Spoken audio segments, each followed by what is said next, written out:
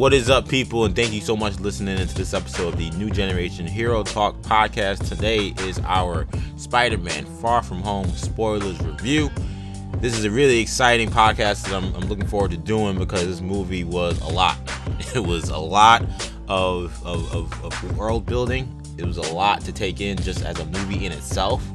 It was a fun, thrilling ride. There were a lot of twists and turns. I mean, the people who told the viewers, the people who got to review this movie or see it earlier, I said, look, this movie's gonna have a lot of turns.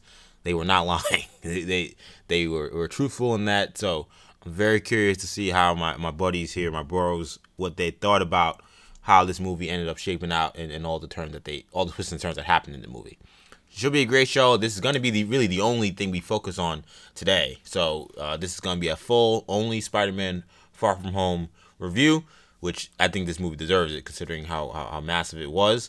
So if you've not seen Spider-Man Far From Home and you don't want to be spoiled, this is probably not the podcast for you. Tune into next week's New Generation Hero Talk, or maybe listen to last week's if you didn't listen to last week's. But if you're fine with being spoiled or you've seen the movie, then sit back, relax, enjoy the ride. It should be an awesome podcast. So joining me are my co-hosts, starting with Shamari Stewart. Shamari, what did you make of Spider-Man Far From Home? What's up, EJ? I thought it was a very good movie. Just overall impressions. I was very much satisfied with Spider-Man Far From Home. I really think this director, was it John Watts? Yeah, I think he's really making his mark with this. He's doing a really, really good job with this Spider-Man character. I think Sony should be proud. Marvel should be proud. This partnership is definitely something special. Overall, I very much enjoyed it. Like the acting performances, like the story. So I'm looking forward to talking about it on this podcast. Joining us on the podcast today as well is Kendall Stewart. Kendall, what's up, man? And what'd you think of Spider-Man Far From Home? Yeah, man. Spider-Man was I thought it was a good movie. Feels like it's been like weeks since I saw it. Since I saw it early in the week. But nevertheless, very, very good movie. Very great action movie. But get more in depth later in the podcast. Yep. So, again, this is your final warning here. We're going to go into full spoilers here. So, again, if you've not seen the movie, you don't want to be spoiled, this is not the podcast for you. Otherwise, we're going full speed ahead here with Spider-Man Far From Home, directed by John Watts, starring Tom Holland, Samuel L. Jackson, Zendaya, Kobe Smulders, Jon Favreau, J.B. Smoove, Marissa Tomei, Jake Gyllenhaal, Martin Starr, Jacob Batalon. Is there anyone I'm missing? I think I got most of the big people in this movie in terms of the cast. So first of all, just to kind of get the results of the movie out of the way, because it's kind of a weird situation where it came out on Tuesday, so we're getting a lot of data in regards to box office and stuff like today as we do this podcast here, and it's done well. It's done extremely well. You're looking at a $185 million 6-day opening. For the weekend alone, for the 4th of July weekend alone, they were looking at $93 million. So this movie did very solid. This commercially, this movie is a success from that regard. In terms of how I felt about this movie is fantastic to me. I think this movie is everything you'd want out of a superhero, fun, popcorn kind of movie. I just think that when you go to the theater, I think whenever we thought about the idea of what it would be like to go to a theater to see a superhero movie, I just get the feeling that like something like Spider-Man Far From Home is what we would have expected. I know we've gotten Endgame and we've gotten The Dark Knight, and we've gotten some of these like really like complex, thrilling movies that go much deeper than maybe just the surface. And not to say this movie isn't deep, but I just feel like it's hard not to sit back and just enjoy it. It's just a fun movie to sit back and relax and enjoy. And I think to start off, one of the things that I think have to be put out on the top is Jake Gyllenhaal, to me, established himself as one of the best MCU villains we've ever had. And I think we can say now, definitively, for me at least, that Marvel no longer has a villain problem. Like, just like last week we talked about how DC is, for Kendall, I think he said that they're pretty much out of the Woods in terms of being the bad movie company. I think they're probably one movie away from me. I think that Marvel is out of the woods in terms of we can't make a villain thing because you had Mysterio, we've had Thanos, we've had I thought Jude Law's character was kind of meh. Jude Law. Okay, he was meh, but I think you got Killmonger, Thanos, Mysterio. I'm even gonna throw Ghost in there. Really? I think Ghost was decent. Like I think that they've put together. I don't want to look at them and say I'm looking for this villain to be trash, or looking for this villain to be the weakness of the movie. That's not after seeing these last few movies. I can't look at that anymore. It'll be very interesting when we go into the Phase 4. They can't rely on the Avengers anymore. So Thanos is out of the picture. Even the Spider-Man. I mean, Spider-Man will still be in the picture. It'll probably have a Phase 4 movie. And don't forget Vulture too. Vulture's in that mix as well. It's recent solid MCU villains. But it'll be interesting to see how they do, what they do for Doctor Strange 2, what they do for Captain Marvel 2, Shang-Chi, Black Panther 2. They'll have some, Black Widow. We'll see if that's Taskmaster, whoever the villain is. They'll have some interesting choices to make, whereas they had maybe a little more obvious choices. Not obvious, but they went with maybe bigger names or, characters like Vulture and Mysterio have obviously a wealth of source material, Spider-Man, and they did Mysterio tremendously. They adapted him as well as you possibly could have. Vulture, you could argue they improved upon what he was in the comics. Many people make that case. But now, they'll have more Ghost-like villains going forward, you would think.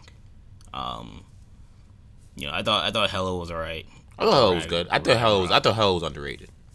I think Killmonger was an all-time great, and I think Thanos obviously is an all-time great. So that certainly helps the perception. But I think if we look at the volume, the percentage is still in terms of great villains. But I mean, they've had their mad villains, a whatchamacallit. What's the guy from Blonsky? Abomination. Abomination, I thought was a good villain, but I mean, I don't put him on the the Mount Rushmore of anything. So my thing is they've had a lot of those guys, and my fear is that we may get more Blonskys in the next phase. But we've had. I mean, we went through a stretch. I mean, there was a long stretch of just they weren't getting any of these villains right. Bad villains. I mean, you can make the case like besides Loki, any other villain they tried wasn't working. Whiplash and Mandarin. Whoever the villain was in Dark World. Yeah, Malekith. Whoever the Dark Malekith, was. The Dark Elf. Yeah. Caecilius and Doctor Strange. Yeah, they went years without getting anything right, pretty much. So that's why I say today we look at, even we want to argue how good some guys were. I mean, there were clearly a lot of good villains in recent years, and I think this Mysterio, to me, he's right behind Killmonger and Thanos. I think that that's the bar of getting to the ultimate. To me, was what Gyllenhaal did in this movie. I don't know, how do you feel about his performance? I thought he had a very good performance. I probably not as high on his performance as you, though I still very much enjoyed his performance. I put him on the same level as Vulture, who I also liked a lot. I thought he was a very good villain, and I thought Gyllenhaal did a very good job in the performance. And I thought it added, I thought his performance added to the movie. So I thought he was very solid. I wouldn't say. I'm leaning towards more agreeing with you in that Marvel. They're getting better at getting There's good certainly villains. improvement. They're definitely getting better. There was no Thanos before. There was no Killmonger. Yeah, we those don't guys have are probably anybody that good. Loki was the only person in that area. I put those guys at this point ahead of Loki. Yeah, I would too. Yeah, those guys had not been seen before. I liked Red Skull personally. I like Red Skull too. I like Red Skull also. Yeah, he was one of the rare ones. Yeah, early on. He was one of the guys I always pointed to. Was this guy's great, but that was about it. But yeah, I definitely think that this movie shows that they're definitely starting to get their villains right, and I think just in terms of I think this movie is a good example of that because the story was very much centered around the villain. and it worked. And wasn't it refreshing to get a Spider-Man movie about one villain? Yeah. I mean, the last movie was kind of the like last that. movie Yeah, the last was movie mostly was like that around. as well. And isn't this like? I mean, I feel like it's been like a anytime they've done one villain, besides Lizard, they've always got it right. decade. Yeah, I guess a Yeah, little, yeah, If you really think about it, yeah. they've always gotten it right. Because even the Electro thing, wasn't there a second villain? Yeah, it was Green Goblin. Yeah. Right. That's crazy. I never watched that movie in full. So I'm telling you, I was gonna bring this up later, but I was gonna say we should watch that. Yeah. See, I was thinking we should Talk watch about it. Spider-Man 2 because that's going to be a conversation I want to have later in this show. But we'll talk about that later. Yeah, no, I mean, anytime they've gone with one villain, they've always got it right. Green Goblin, Spider-Man 1, Doc Ock in Spider-Man 2, the Vulture, and Mysterio. The only time they've messed up is when they've tried to do too much. Yeah, and they were smart in that, like, they gave us like the idea of what would it be like if Spider-Man was fighting Sandman, or if he was fighting Hydro Man or Molten Man or whoever these guys are, like, but they weren't them. It wasn't like we have to wrap around how this guy became Hydro Man, and Or set a whole movie around Hydro Man, which would be awful. Exactly. What, like, beef Hydro Man has with Spider-Man, like, that would take up 20 minutes of the movie that they didn't have. So to just make them random blob monsters, which is essentially, and still have the great action sequences that we had from the movie, and put all the energy in terms of the story around Mysterio, worked perfectly. Yeah. So very intelligent by Marvel. Yeah, I thought that was smart. And now I gotta ask you guys. I mean, we all of us have. I don't want to like make this the Mysterio hour, but all of us, we all were 100% did not believe months ago, a year ago maybe, that Mysterio was ever going to be a good guy in this movie. Oh yeah. Watching that this was also movie, nonsense. did at any point you ever think maybe he is the good guy, Nope. Not for a second. Maybe he is the good guy. Not for or one is a good guy? Not for a microsecond. I mean, look, did I expect a twist? Of course. Look, when I watch a movie, I believe what's happening. You know, I take myself in the movie. That's You know, very admirable. I'm sure the directors, like, in terms of, like, who know you're reviewing them, love the fact that you do that. Like I came into the movie on the show saying, oh, yeah, 100%. Like, the reporters aren't that off. Like, you know, they were casting him as a villain. But at that, once I'm stepping into the movie, like, I'm analyzing Jake Gyllenhaal just as Mysterio, as the character. And if the flip comes, and it changes everything. But I wasn't shocked, obviously, when the flip came. I was expecting it when he gave him the Edith. I was like, oh, man, this isn't going to be good. But at the same time, like, I didn't know what was going to happen. Like, we all were talking about how is this turn going to happen. Is it going to be like he was evil from the jump and he was playing him? Was it like I was evil on my Earth, but I pretended to be a hero? Right. Was it there was? Remember, I didn't think there was gonna be a multiverse. I was like, he's probably lying about that joint. But was it that? Which clearly it was. I didn't know how it was gonna happen. So in that sense, I was kind of just wait and see. But was I surprised? Not necessarily, but it still had an effect. Yeah, I mean, The twist still had a major and that's the thing. Like for me, like I was expecting it the entire way, but I say that only because it almost makes to me when Peter gives him the Edith more heartbreaking because Gyllenhaal is convincing. He's convincing in a very like cheesy superhero way.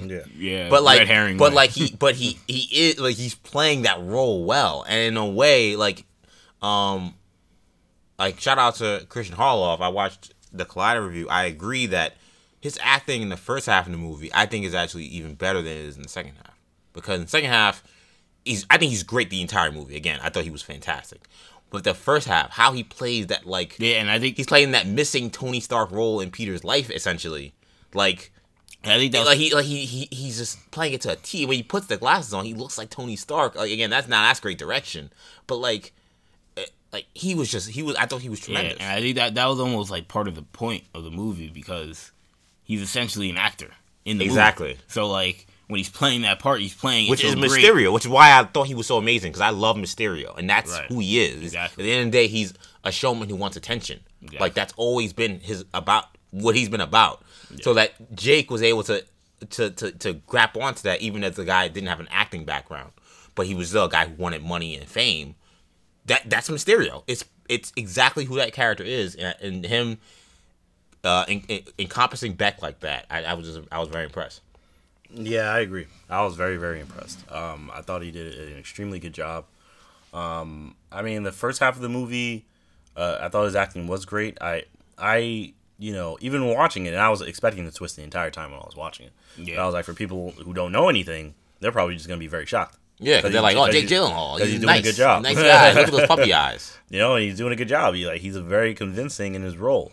And not to jump around too much, but I'm just gonna throw this in there. So I'm watching this and I'm expecting this twist, and I'm like, Nick Fury is like, he's kind of bumbling and stumbling and bumbling here, just trusting this Jake Gyllenhaal character so much. But then they had that twist all the way at the end. How did he fool Nick Fury? Yeah, I'm like, how is he fooling Nick Fury? This guy is just he's a Stark, at all. He's a Stark employee, and he's fooling Nick Fury of all people. Should we get to the? Should we? I mean, should we get to that, or should we get to the other stuff in this? We can get to the other stuff first. If you all right. I mean, we could always jump back and forth. Yeah. I mean, let's save Fury and Maria Hill, because there's a lot I gotta say about that. Okay. I agree that it is kind of like, I watched the movie, and everything that's happening with Nick Fury seems very weird.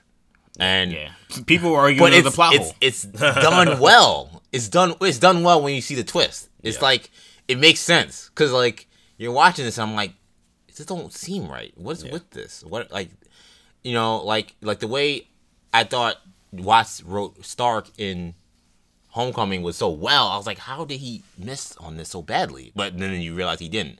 Right.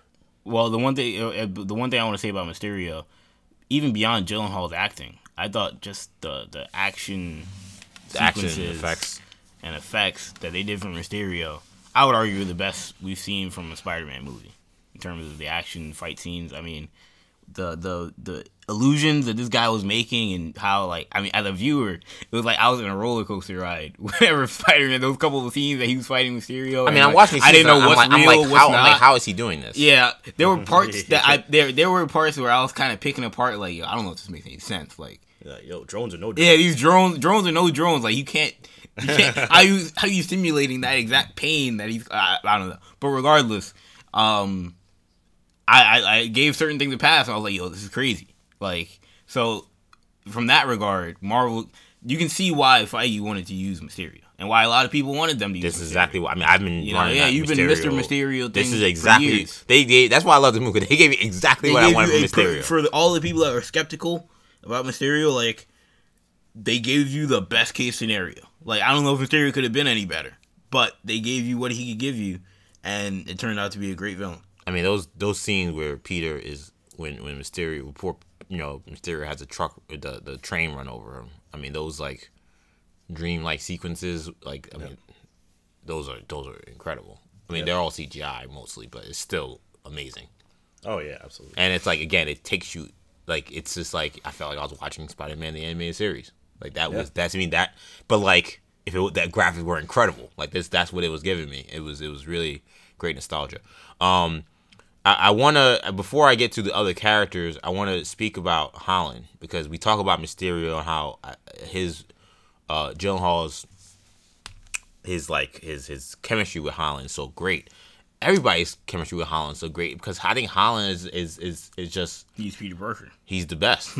Like he like the way that he almost, I don't want to say he's like not like in the background, like, but like it's almost like he's so good you kind of forget about him, because like Kendall said, he's Peter Parker. I don't really think much about I'm not analyzing him as much, because you kind of get lost in the role. Like, that's how Stark became at one point. Like, he's like exactly. Yeah. He's like the centerpiece of how everyone else acts, and they're kind of playing off of him. And I thought he was also really great in this movie. His stuff with MJ, who I thought was outstanding. The chemistry between Zendaya and Holland is just incredible. I think Zendaya was, if it wasn't for, I thought Gyllenhaal having an MVP type performance, I thought Zendaya would have been the MVP of this movie. For me. In terms of best performance. But I say that because Holland, to me, is like playing with Rajon Rondo in his prime. Like, he just puts everybody in a position, and they play off him so well. Like, I'm not taking away from the other performances. Like, they're throwing the Zion Williams and alley-oop dunks throughout, basically, because he's setting them up so well, with just playing that role so solidly. What did you guys make of Holland and Peter Parker's progression through this movie. I thought they told a story for Parker that made sense. I've seen the complaints about it being still too linked to Tony Stark. It didn't bother me as much. I just feel like they decided to do a movie after Endgame, and considering his relationship with Tony Stark, I can't see how that wouldn't have a huge effect on him. Yeah, it's a connected universe. Yeah. And Tony Stark died in the last movie. And I thought that to me, I think to me they did a lot of really great. I thought it wasn't that subtle, but I didn't care that it wasn't that subtle. The meta passing the torch, little lines, the scenes, like it felt very much to me. This movie felt very much like, yes, we are legitimately passing the torch to this young kid, and then like what comes with that, and not just in the movie but outside the movie, even like just how he knew that was going to be the questions that he was being asked in that press conference at Aunt May's fundraiser are questions that people are asking in real life. Yep. They're asking, are you the new Iron Man? Who's going to be in the Avengers? Like, these are questions that actually he's dealing with, and I thought that they did a lot of really great stuff, kind of not only actually having Peter deal with the issues of trying to be the replacement for Iron Man, but also answering the questions for the fans and kind of putting it out there saying, this is the guy that we are looking at as the future. Yeah, I mean, it definitely kind of reminds you that there aren't that many, as far as we know, that many, like, Marvel heroes out there. Like, this is why, quote-unquote Fury went after Spider-Man. And, like, now that Iron Man's gone, he was kind of the face of the Avengers, the face of, in the public eye. Captain America as well, but those guys are out. Yeah. Spider-Man axes them. He lists them, and they're all not around. Yeah, Captain Marvel's on a different planet. Strange is doing his own thing. Black Panther's got his own country. Like, most of these characters, Ant-Man and the Wasp, they seem to be getting, phased out regardless. But and Ant-Man's kind of the joke is that he's a B-rate hero to begin with, that no one knows who he is. But so that pressure is going to be put on Spider-Man. And it reminds you that, like, that's why, for one, getting this Fox deal is important, because it gives them way more heroes to work with. There have been some talks that, are they kind of positioning Tony Stark as, like, the Uncle Ben for Peter Parker? I forgot who it was. I don't know if it was Feige. I think it might have been, I don't know if it was Watts or somebody else working on the film, was saying that they may want to use Uncle Ben. They gave the whole story. Yeah, we didn't want to tell an origin story, why we didn't show him yet or whatever. They asked him, is he still alive? I have to quote here. They asked that he was asked about what the deals with Ben, and he said he does exist, and of course the initials on Peter's suitcase. Yeah, exactly. Are Ben's initials. So he took Ben's suitcase. I thought it was a touching thing for me. But anyway, he said we knew we weren't going to tell an origin, so we just avoided talking about that in too much detail. I didn't want to reveal too much. It was a lot more sensitive of an issue to not be doing an origin when we were talking about Homecoming. Back then, people were saying, why are we making another Spider-Man movie? The focus was on showing people that things that they had never seen before, not retelling the origin. Yeah, and he hinted that this guy might still be alive too. When they asked him if he was still dead, or is he dead, he was like, I don't know. He said everything's on the table. So I was like, what? Uncle Ben? They can't do that. That would be trash. That would be changing. Yeah. That would be changing quite a bit about the Spider-Man. Literally, Uncle Ben's he may be the only character that's never been resurrected. And the superheroes. Like, not alive. Like, you'll get your dream sequences or whatever. Yeah, they've even resurrected Gwen Stacy. They can't do that. But that's been the Iron Man thing. I think it does kind of. I don't know how you felt, Sham. I know that's been a large complaint about this movie. It didn't bother me. I thought it made sense considering what happened in Endgame was massive, and if we're gonna do a movie that's coming out of Endgame, and you're dealing with Peter, like, that's gonna be a large part of the story. Yeah, it didn't bother me at all. Like, not even a little bit. It didn't cross my mind at all. First of all, he's in the trailers, so he's a big part. Or like the allusion to Tony Stark is in the trailers. So you know he's going to be a big part of this movie. And just seeing how big of a relationship they had, like you just know he's going to be a big part of this movie. So I don't know how you go into it expecting anything other than that. And I thought the way they handled it was very good. I mean, Spider-Man, I feel like it's a shared universe. Peter Parker had a close relationship with Tony Stark, and he has to step up now that Tony's gone. And I thought this was a really good passing of the torch moment in the story, and I feel like this was just unavoidable in terms of storytelling, with how they set up their relationships and how Peter was so close to Tony. So I thought they handled this really, really well. I thought Tom Holland did an excellent job. I feel like he is definitely. I feel like he's a spectacular Peter Parker, and I'm very much looking forward to him playing Peter Parker in seven, 8 more films, whatever his contract is. Did he have a 9-film deal or something? That's the rumor. The rumor is they want him to do 9 films, 3 in high school, 3 in college, and 3 as an adult. So this is being raised as well. Do we think that they can? Would it be? Is it credible for them to do another high school movie? These kids look too old?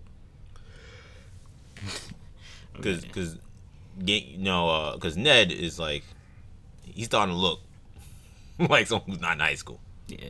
It's funny. I mean, high school seniors. If you're in high school, we've seen so many stories where the high school senior is like played by a 25-year-old, 28-year-old. How old was what's the name in Garfield? Garfield. Garfield. McGuire. Yeah, exactly. Man. Yeah. Even Garland was old. Garfield. Yeah. Garfield. I'm sorry. Was old in Amazing Spider-Man 1. Yeah, I wasn't buying that he was in high school at all. I mean, you can get away with it. It's just the problem of this is the third one, So that's the thing too. I imagine to me they didn't set up at all that you could do another one in college. Like to me you have that goes into the post credit, which we'll get to later. But to me the way they ended it, you can't say all right 3 years later. You got to do it immediately. You got to start from what just happened.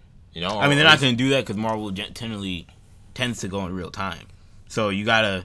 They could. They've done it before. Well, remember, Doctor Strange was before.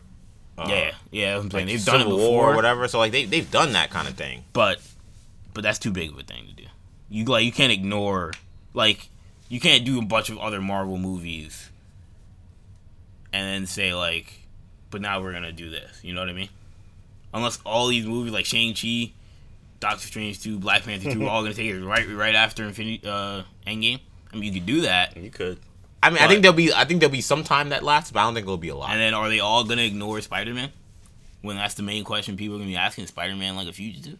Or I don't know. I'm almost certain we will get, especially I think in Shang-Chi, which I would assume will take place partly in New York. I'm almost certain we're gonna see Peter Parker Easter eggs about him being Spider-Man in these other movies. I think that's I think we will. That's extremely likely. I feel like if they're making it so televised, and the Avengers are centered in New York City. I feel like it just doesn't make sense for them to ignore it. So that's why I say it wouldn't surprise me if time lapses before it. It may not even be 3 years. It may not be complete real time, but it would. I don't know if they could pick up right where it left. So unless they think he's gonna be he's gonna go a year being Spider-Man and people knowing about it, and we just gonna. It could be they pick up 5 months and he's in a courtroom. I don't know, but that's gonna be very hard to do. We'll talk more about that reveal later. I do want to give Zendaya the shout out she deserves once again, because I have to go out here and I gotta be 100. I gotta give an apology. I gotta give an apology for ever questioning the idea of MJ and could this be pulled off by someone who wasn't white or anything like that. I forgot you questioned Zendaya is over. So EJ, man, admirable thing to even apologize. She killed this. That. I was 100% wrong on that. Now I thought Zendaya, of all the people they picked, could do it. People, people in your mention being like, EJ said that they couldn't do it. No, I just remember. No, but the funny thing is, I only brought that up because I remember watching this being like, wow, she's perfect. Like, she's a perfect Mary Jane. And I know she's not Mary Jane, but like, this is excellent casting. And no, this is, and I did that because she's not the woman or the person that we were expecting to look at in terms of what she looks like. It didn't matter.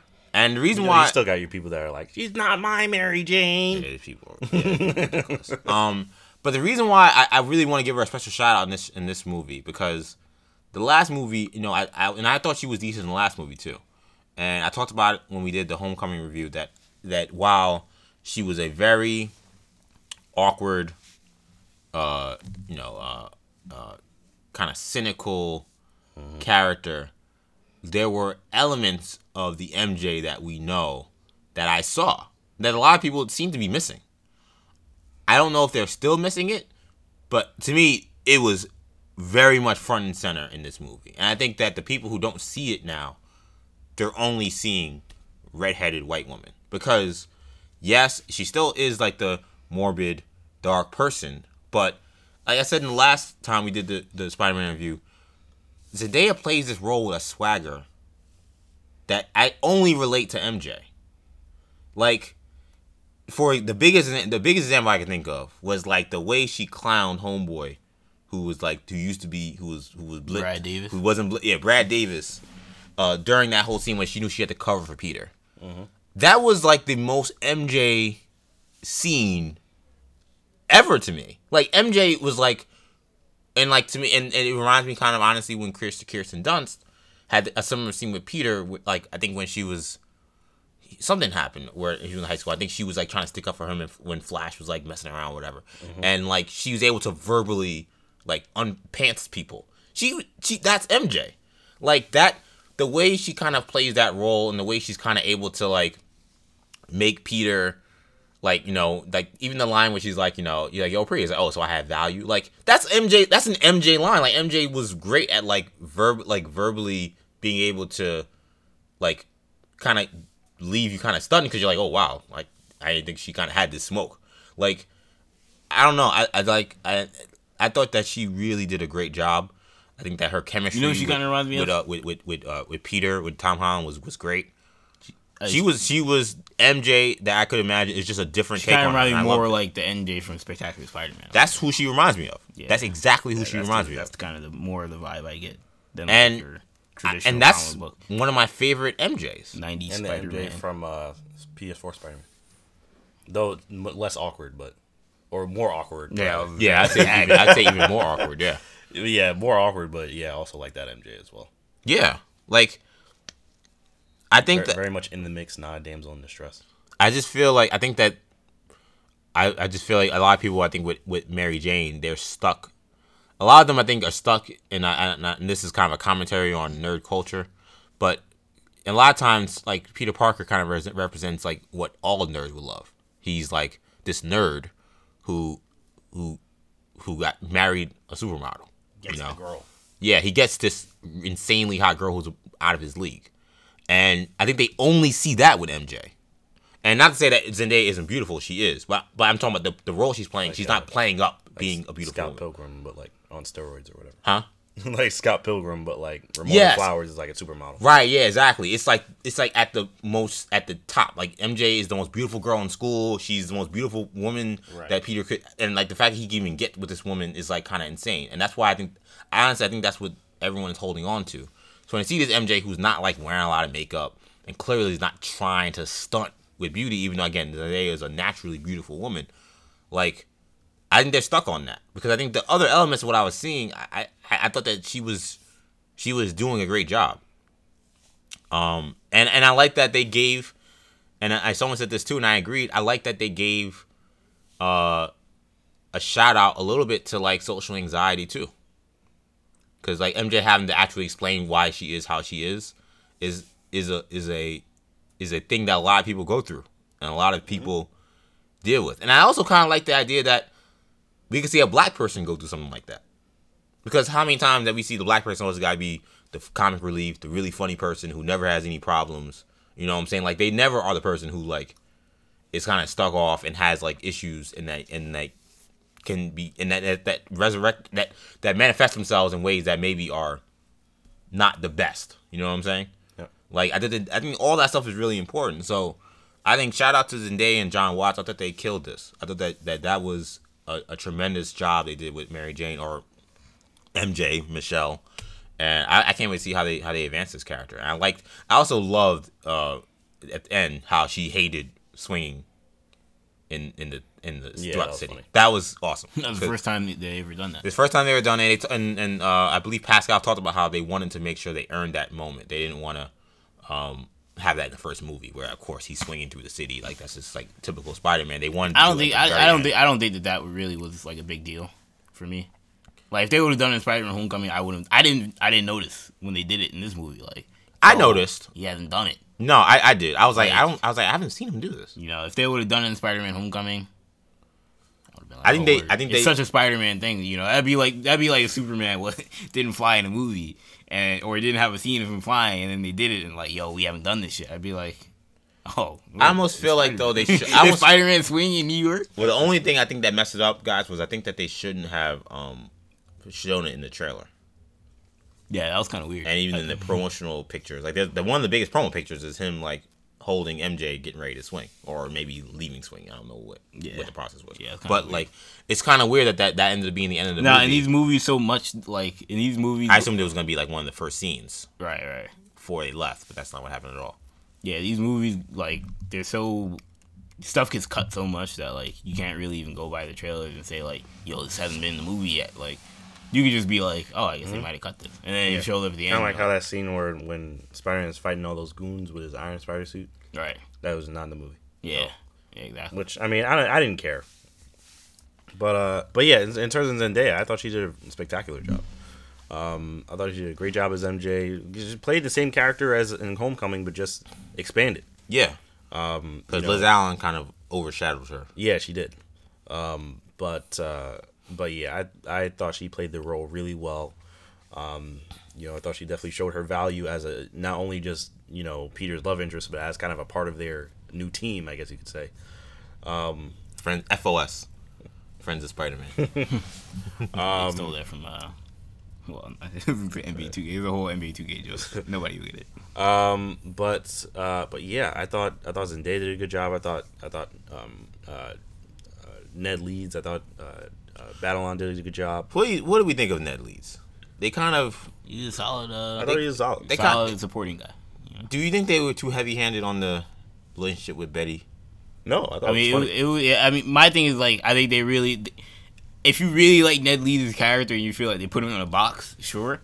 I don't hate his character. I think he's the supporting guy. So I'm like, they put him in a box, fine, whatever. But like, if Spider-Man and Mysterio and Mary Jane Watson or MJ or whatever, like if all those characters are great, then I don't care. That's like saying like, you're a basketball team and like your three best players are like playing great, but then your fifth guy is struggling a little bit. He's only got 7 points. Your team's still winning games. But you up by 20. It's unfortunate. Maybe he's not getting enough shots, but it is what it is. I mean, I feel like here's what I'll say about Battleon. I felt like I thought he did a great job in playing what they gave him. I thought what they gave him was funny. There's a part of me that felt like I thought it would stop at some point, and they never. I didn't think it would. Like as soon as they started the gag. It's crazy. As soon as they started the gag of him saying, "Yo, we're singers, we're bachelors, we're going to," I'm like, he's gonna get paired up with one of these girls. I knew it because that's the gag. Is the guy who always talks about being single and trying to get all the girls. It's always the guy that as soon as he finds one girl is like attached. That's just how it always goes. That's not only in every movie or television show. That's sometimes in real life. That happens a lot. So as soon as he was doing that, I was like, oh no, he's gonna get paired up with somebody. Wasn't sure it was gonna be. I didn't think it was gonna be Betty, but it was. As soon as I saw him together, I was like, okay, this is how this is gonna go. Like, it was kind of predictable, but it was funny. I think my only criticism about it was, I think what made Ned so great was kind of seeing him have to cover for Peter and have to be the guy in the chair, so to speak. and not necessarily like the official way of like actually being the guy in the chair, but like in like more unofficial ways, like, you know, him running around, him having to do something dumb to like cover for him, or him like, we didn't really get much of that because he was occupied, which is fine. It's a story thing they rolled, but it's something I missed. I think they wanted Spider-Man like more solo in this movie. Yeah, Not I having definitely sidekick. Well, I think Fury and Jake, they take a lot of oxygen out of the room, and I think that, you know, if you're dealing with like real life, you know, super villain and superheroes, like someone like Ned would not be involved in something like that. Right. So it made everything made sense, but I missed that element. I thought that if I felt like, you know, Zendaya, I step up. If I felt like Holland was a step up from Homecoming, I felt like Babylon, he didn't play a worse role, but I just thought that character, I thought he took kind of a step back. Two characters I also loved were the teachers, Mr. Harrington. Oh, they were awesome. And Mr. Dell. Yeah. Those guys are hilarious. Yeah, That was JB so Smoove funny. is just like he's an American treasure. Oh yeah, absolutely. And him talking to the young kid when about the pictures. Yeah, he's like, Don't do that. That's weird. Don't do that. That's weird. You can't have you taking pictures of people in the bathroom. And what I loved about the teachers was that, like, to me, like, what I think movies or television shows that are able to make teachers relatable, I think are usually always ones on the right track in terms of how to do high school in cinema, because so oftentimes, especially with movies that are told from kids' perspectives, like, the teachers are just like, they're not even like people, they're just like props basically. Yeah. But like with the teachers, with JB Smoove's character and Harrington, Martin Starr, like they were also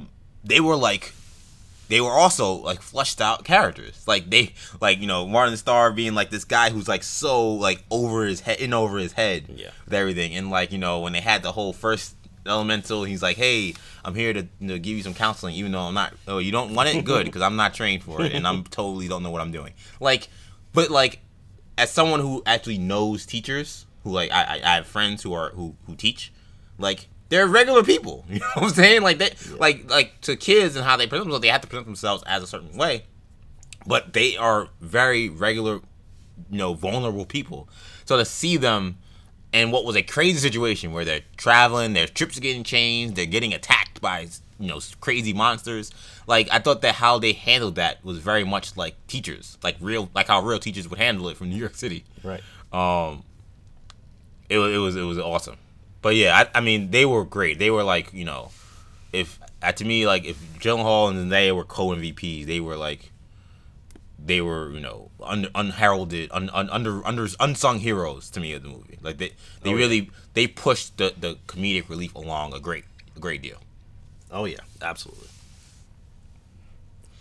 Yeah, no.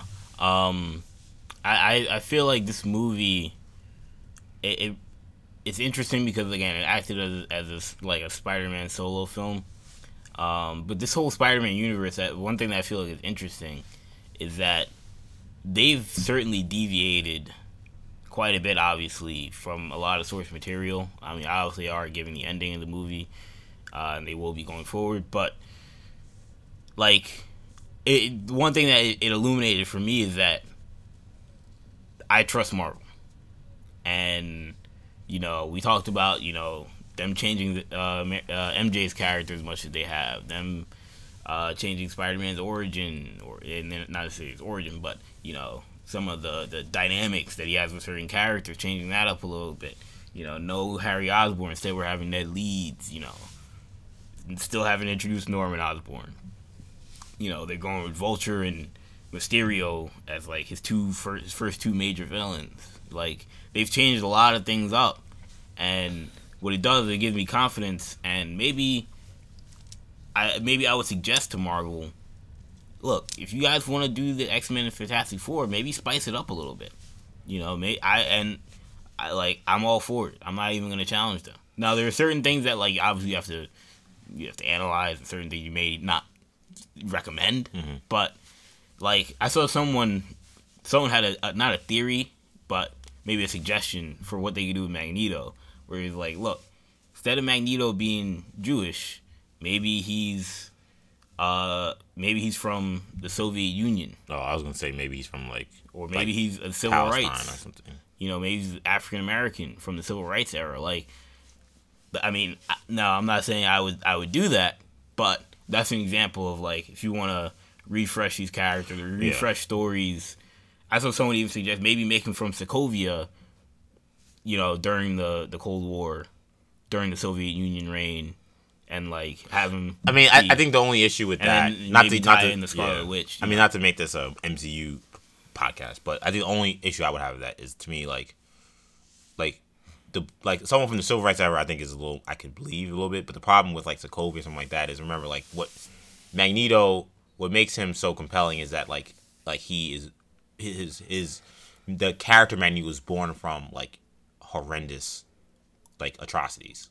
Right. The Holocaust is a horrendous atrocity. So it birthed this character that he went through that.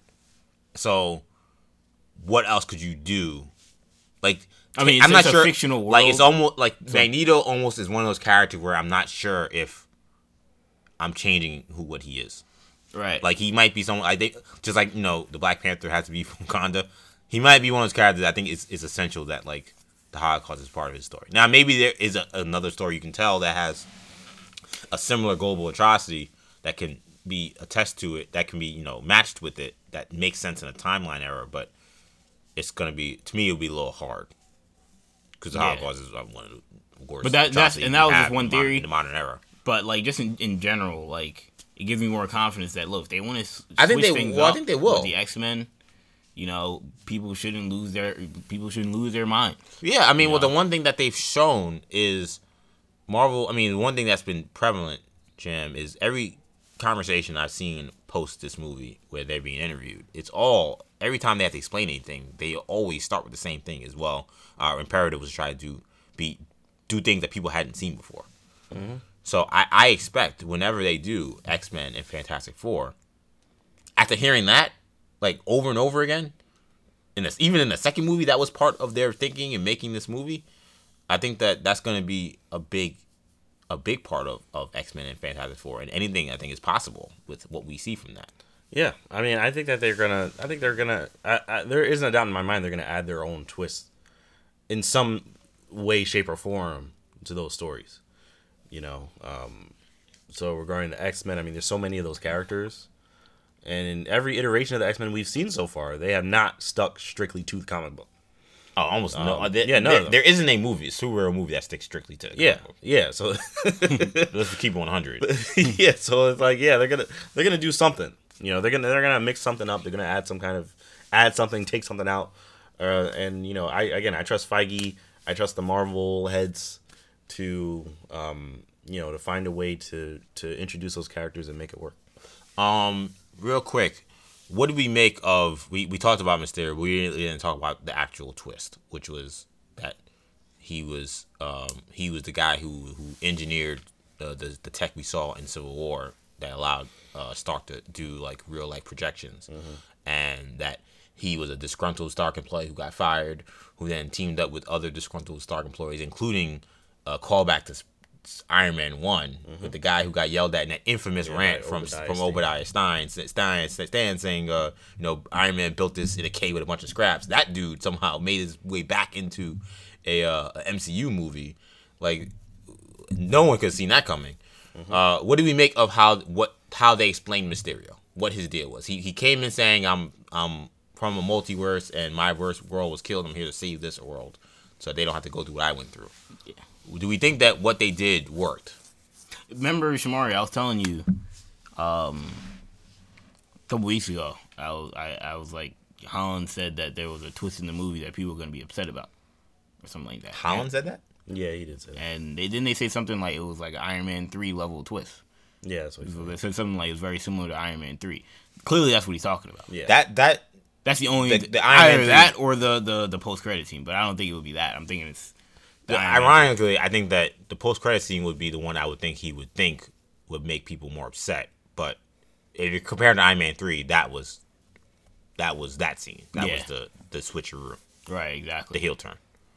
So, it's not gonna make people upset like Iron Man 3. Unless people are just so, like, in this, like, multiverse, like, theorizing, what does the multiverse mean? That's why I was kind of like, all right, I mean, we'll talk about this after Spider-Man Far From Home, but I'm not going to go too into this thing because you don't know if it's true or not. And I mean, they really were sucking you in. They're talking about the 616 universe. Yeah. And I'm from the 818 universe. I'm like, yo, they really leaned into this. If there are people who really want that, they're gonna be very disappointed. Yeah, exactly. So from that perspective, like, those people will be upset. But besides that, like, nobody was like, yo, like, I was so hyped for Mysterio to be a hero. Like, that doesn't make any sense. Yeah. So, but that clearly is what he's talking about. What he talks about, it's an Iron Man 3 level twist. I loved it. I thought that, and again, I've heard people say, "Oh, great, another Stark twist," but I'm like, something related to Stark. Stark is the center of the MCU. He was now we've seen other movies suggest that, there were heroes before Stark, but, like, he was the first public hero. But even his dad was heavily involved with Captain America and S.H.I.E.L.D. Right, exactly. Even Captain Marvel to an extent. Like, but, like, my thing is, when we look at where the MCU started, it was the first movie. When you look at Stark being such a public figure, his technology being so so revolutionary in that universe, it's not surprising that a lot of these people are going to have connections to Tony Stark. Again, I said earlier in the podcast, there aren't that many heroes in the MCU. We think that because there have been so many movies, they've been doing this for so long, that there are hundreds, but there are in the Marvel universe. But in the Marvel Cinematic Universe, it's like 10. So, I mean, what, you want him to be tied to Doctor Strange? You want him to be tied to Black Panther? You want him to be tied to Thor? Hulk? I mean, you could have. He could have been an employee of Banner. I mean, I think the point was, it means way more because Tony Stark, again, the impact he had on Spider-Man, specifically. I think my thing for me, I think the person who would be against you, the devil's advocate, would say, well, yeah, but at the same time, like, you could always tell a self-contained story. That, like, why does everything have to be connected? It's what the issues they had in the DCEU. I guess my issue with that is, Sham, like, to me, if you tell a good story, I don't really care that it's linking to something else. Like the issue, like, yes, I had problems with the fact that, like, Justice League, like, linked too many things I thought was distracting. But, like, what also made it distracting was that they weren't telling a good story. Like, it's more distracting when, like, you're telling me something that doesn't make much sense, and now I'm being distracted by things that really don't even matter. But, like, this story is well told. Like, this story makes sense to me. Yeah. Yeah, exactly. It's a well told story. Because Mysterio, the idea that he just, like, can do this on his own, like, that also, like, always was, like, really, like, a stretch. Like, really? Like, how is he doing all of these things? Yeah. He would need a team to do what Mysterio does in the comics. Yeah, I thought they handled Mysterio and the people that were helping him from these different movies and these different parts of the timeline. I thought they handled that extremely well. I was completely convinced. None of that seemed nonsensical. And I thought, I feel like I agree with you. You're right. I mean, he would have to have help, unless he was like a scientist. Yeah. And also, like, he's not going to do all that on his own. So, yeah, I thought they did that extremely well. It makes... I'm sorry, Kendall, we're just also really quickly regarding Peter Parker and Tony Stark being his mentors. Like, he was established as Peter's mentor in before even the first movie. Since Civil War. So, like, yes, he's gonna be a big part of Peter Parker's development, and I don't think it overtook his story. I don't think it made it so that it was another Peter Parker and Tony Stark team up. This was a Peter Parker movie. Tony Stark wasn't in the movie. It was just Peter Parker and an aspect of some of Tony Stark's tech. Yeah, that was Happy gets thrown in there. Happy's in it. Fury's in it, or quote unquote Fury is in it. But that's it. So I think those people, honestly, the people that are like anti-Stark, I feel like those people are just looking. And like, I understand the issues from like a broad level of, like, again, another Stark. Like, you can be mad. I don't think people are that mad. I'll be honest. Oh no, there are people that are mad. Like they may say they're mad, but like Tony's not. Are you really that mad? Just like, Tony's not in the movie. You can't blame it on Tony. Yeah, are you really that mad that they said Tony Stark's name in a Marvel movie? Like, it didn't really have that big an impact. In the last like, he could have not been. I agree. It's he could have ridiculous. not I'm just been saying. I think Tony, they are actually mad about that. Though. Again, like, he could have been this could have been about Banner instead of Stark. They could have replaced the name, and like it would have had. I mean, it would have had a minor impact, but it would have made less sense. But of course, the movie would have made less sense. And like they do this because it makes it way easier and quicker to explain. If it was Banner, or if it was some random tech company, if it was Pym even, it would take way longer. You'd have to explain all these things. When it's Stark, all right, all you gotta do is show a 5-minute, 3-minute monologue of this guy talking about like this happened and this happened and this happened, and you get it immediately. Yeah. If you've seen all the Marvel movies, you get it immediately. And if you haven't, they're explaining it to you, and you know who Tony Stark is. And they told a very clear story of the last movie of really since Civil War, but especially in the last movie of Tony really looking at Peter as the future. Right. And the fact that this egomaniac that would drive Beck crazy, the guy who probably killed himself to make that tech that, as he said, Tony acronymed it BARF, like that he's giving it now the keys to some kid. That would, for an egomaniac who's psychotic, that would make him do something crazy like this. And like if you make it Banner tech or you make it Pym tech, it's not the same. And it doesn't make the rivalry between him and Peter make any sense. Yeah, and it also, obviously the MCU, this is a Spider-Man movie, and look, if you don't like the MCU connections, we'll take it out of the MCU. We'll go back to full Sony Spider-Man movies, and you can enjoy Andrew Garfield as Spider-Man, if that's what people want. But again, there's an MCU movie, so there are going to be other ties to stuff and other character development. This is another layer to Tony Stark's character. He created Mysterio. He was the one that, again, disrespected, in Beck's mind, Mysterio, disrespected all those employees that were anti-Stark, and created Mysterio, who, I mean, again, was a global threat.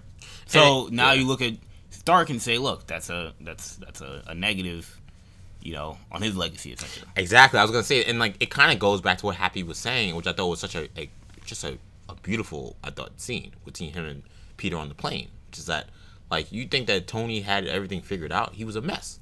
Like, and we saw that through the 3 movies of his own movie. He had massive issues. He made terrible mistakes often. Like and he made a terrible mistake by pissing all these people off in a way that he did. Like Tony is very imperfect. Exactly. So, like the idea that he would create tech that was like really stupid, like that these drones that anybody could somehow get access to and then could theoretically attack Earth. That's a stupid idea. But Tony does stupid things like that. Like even in his death, like it makes sense that he would have stuff that maybe isn't in the best interest. Like. Mm-hmm.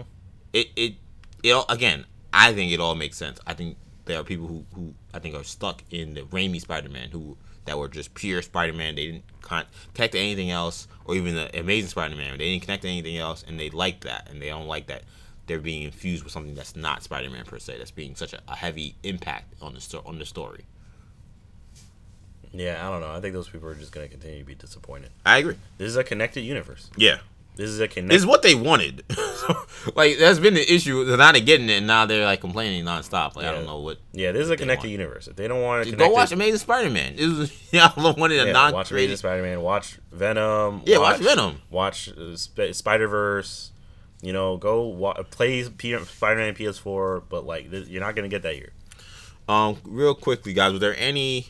Well, first of all, I gotta say my favorite scene in the movie, hands down, bar none, is Peter tapping into what they're calling the Peter Tingle, which I will say is stupid. It's not. It's a terrible name. But it's gonna be changed, I think. I mean, Watts is talking as if they don't want to call it the Spider, or one of the writers. I don't know who it was. One of the writers was saying that they don't want to call it. They don't want to call it the Spider Sense. Spidey Sense, yeah, Spidey Sense.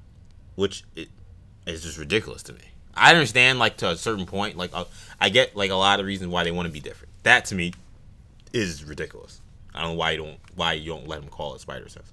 I don't think they'll reference it that much going forward. I think it'll be more innate going forward. I could be wrong, but I hope not. Yeah, that's my guess. But regardless, him tapping into that to finally take out Mysterio was one of the most satisfying scenes I think I've gotten from a Spider-Man movie. Like, it was everything I would have imagined. Like Peter would, I would imagine see Peter fighting Mysterio and winning. Like seeing him be able to tap into like what is real and what is not. and him being able to just like rip apart those drones the way he did. Like, I never would have thought that Peter fighting drones would be something I would be so excited about. But like, just how they did it, cinematically, like I thought the gunshot was crazy. oh, and the gunshot was Him catching that or whatever. incredible. Like that was just like it really, to me, it very was much like the Last Dragon. Like, Bruce Leroy being like, I got the glow, like all the whole movie, like he can't, not the whole movie, but the second half of the movie, he can't touch this guy, and he's having massive issues dealing with this threat, and him being able to figure it out at that moment, and even though Mysterio was giving him his best illusions, I love that scene. I want to go back to the movie just to see that scene again. Yeah, that was a spectacular scene. I agree. I thought it was wonderful. As much as I thought the final act was very good. I would say it was a lot of just him running away from drones, which I wasn't like crazy about. If I had to pick at things, I'd be like, it's a lot of, him just being shot at.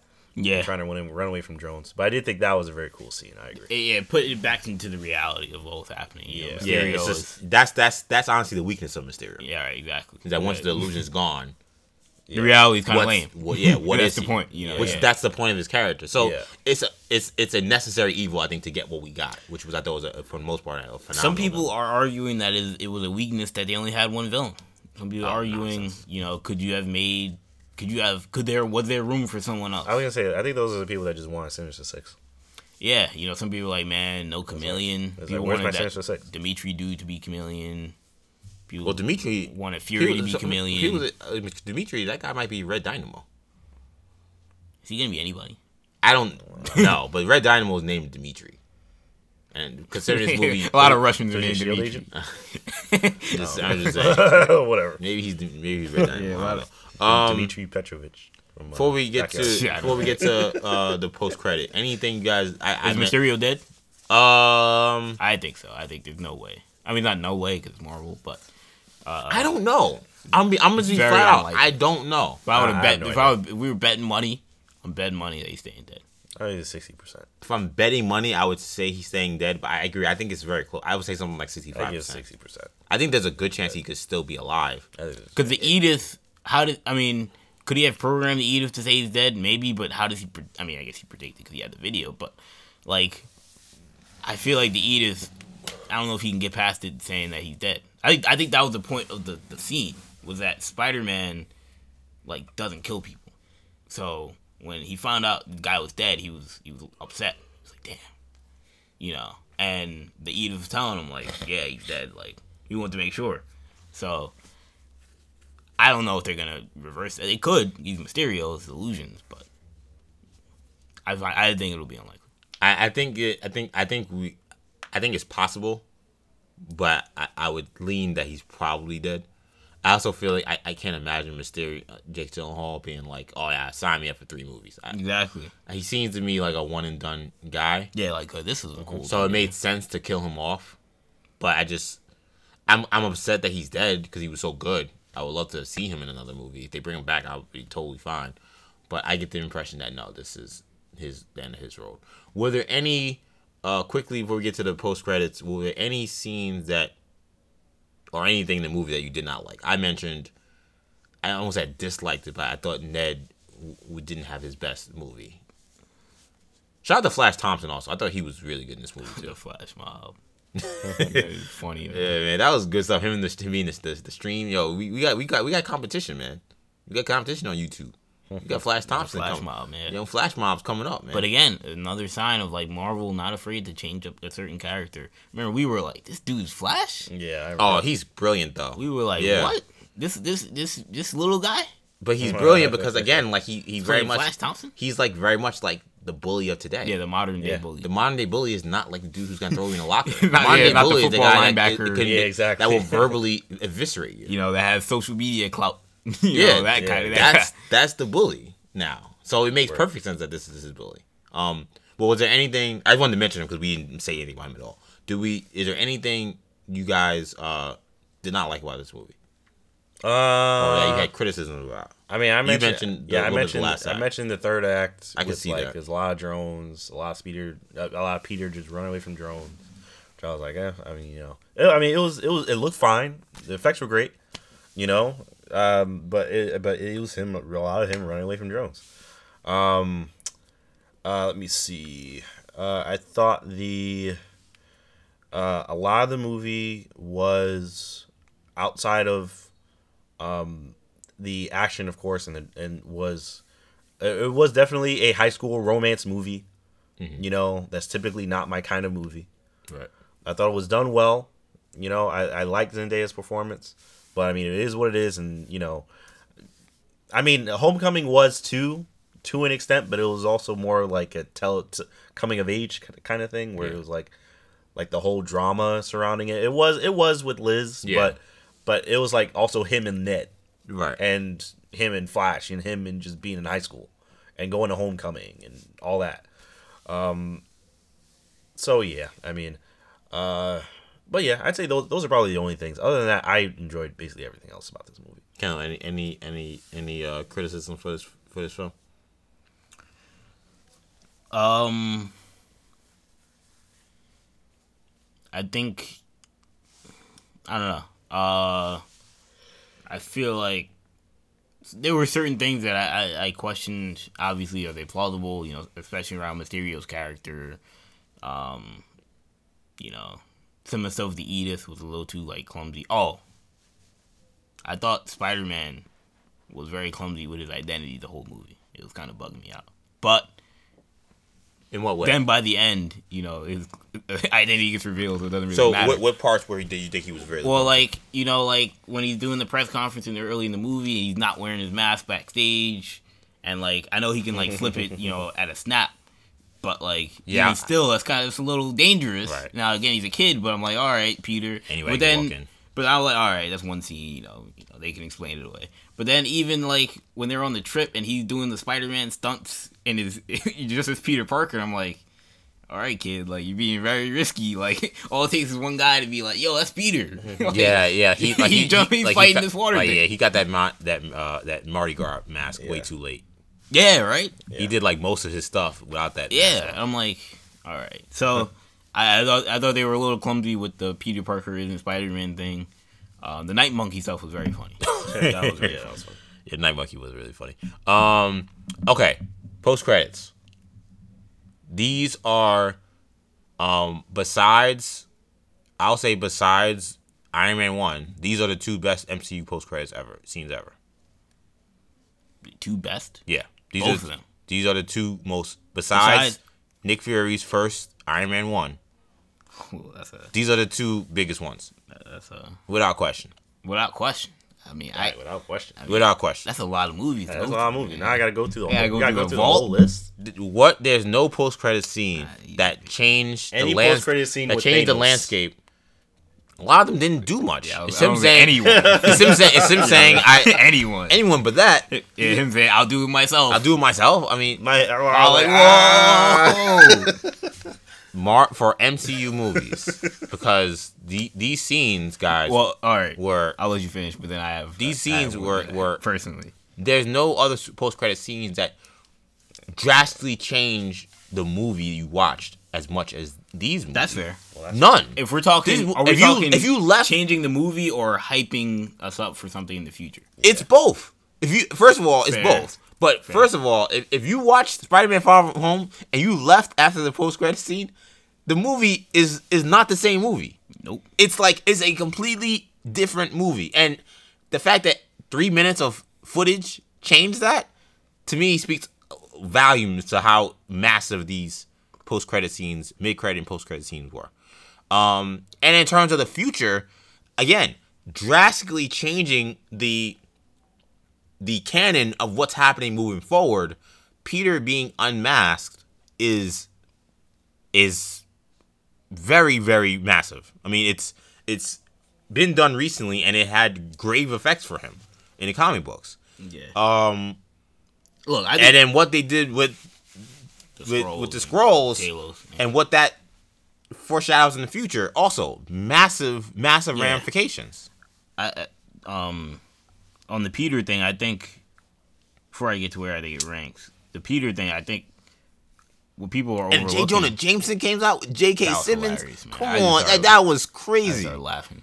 You know, I said I didn't see it for you guys listening. I didn't watch it with these guys, so I'm in the movie that like I didn't have any. I went alone, but there were people there. I'm looking around there like, yo, are you freaking kidding me? Like Right. I was bugging out. I can't remember the last time a post credit scene made me mark out like that. yeah. And two of them did it. I bugged out when I saw the scrolls. I was like, what? Same. Because, Shamar, do you remember the guy behind us? When the second post-credit scene came out, he was like, scrolls. I don't know if he knew or didn't, but, like, then they showed up. I was like, what? That was crazy. You should have got that guy to come on the podcast. Yeah, he must have gotten spoiled. It just spoiled it for everybody. But it still was bugging. I still was bugging. But on the first one, though, what I think it may be setting up that people aren't catching. Maybe they are. But, some people mention, is Daredevil going to be involved? I mean, that's cool. Unlikely, but Daredevil would mean that he would need legal Daredevil would be his legal lawyer. representation. Yeah, it'd be legal representation in the sequel. Unlikely, but given what we talked about with Feige last week, saying it's a spoiler about the Nexus characters, it's not completely out of the question. But That would be insane. I think something that's a little more like possible. My head would explode. Could they be doing the Sinister Six and do a situation where I feel like whenever we talk about Spider-Man, we're talking about we have to? Yeah, they I mean, almost did a movie. Sony has been obsessed with doing it, so But we know they it want to makes do the it. Sinister Six more dangerous if people know who Spider-Man is. Of course. And it was a bit. It was everything that had to do with the post credit scene in Homecoming, Right. With So Scorpion now- being like, "Yo, who's Spider-Man?" Yeah, exactly. So this is like directly linked to that, Exactly. and Vulture and Scorpion weren't in this movie. Right, exactly. So, I mean, is there a chance that those guys were the ones that leaked this out? I think the people who leaked it Are were they the source? no. I think the people who leaked it were Gyllenhaal's homies. It has to be, Beck's right? homies. Yeah, we see the guy with the flash drive. Beck says, "Oh, record this do this thing, whatever," and the guy does it. Like to me, it was very clear that that's what they were setting up. Yeah. And they were the unnamed source. But real quick, in terms of the other MCU movies, I mean, I loved. This isn't maybe the impact that this one had, but I loved the Civil War joints with Spider-Man and Black Panther. I thought the Black Panther one, I was losing my mind, but Spider-Man one was alright. I feel like the Captain Marvel one, well, Infinity War, where Fury goes to Captain Marvel, was kind of crazy. Now again, we knew Captain Marvel was coming, so it wasn't a shock, but it was still like, all right. These are all nice scenes. It doesn't hold a candle to what we saw. I mean, these were OMG. I wasn't Scroll one was going. I interesting wasn't because marking with those scenes like I was with this. The Skrull one, like, it was. I bugged out, but then when you realize they're on his side, I kind of calmed down a little bit. Yeah, I agree. I agree with that too. I was like, whoa, that changes the movie. The fact that they were still like kind of like, And then Fury was they were like, still oh, no, cool. They were still the cuddly scrolls, and I was like, oh, okay. I was like, all right. All right, that's funny. It changes the movie in the sense that, like, Fury, now it explains why he was so bumbling. Yeah, Fury. But it yeah, doesn't Explain change- why he was so bumbling. Yeah, but it Fury doesn't made no change- sense in this movie until that. Yeah, happened. exactly. Yeah. But it doesn't change the intentions.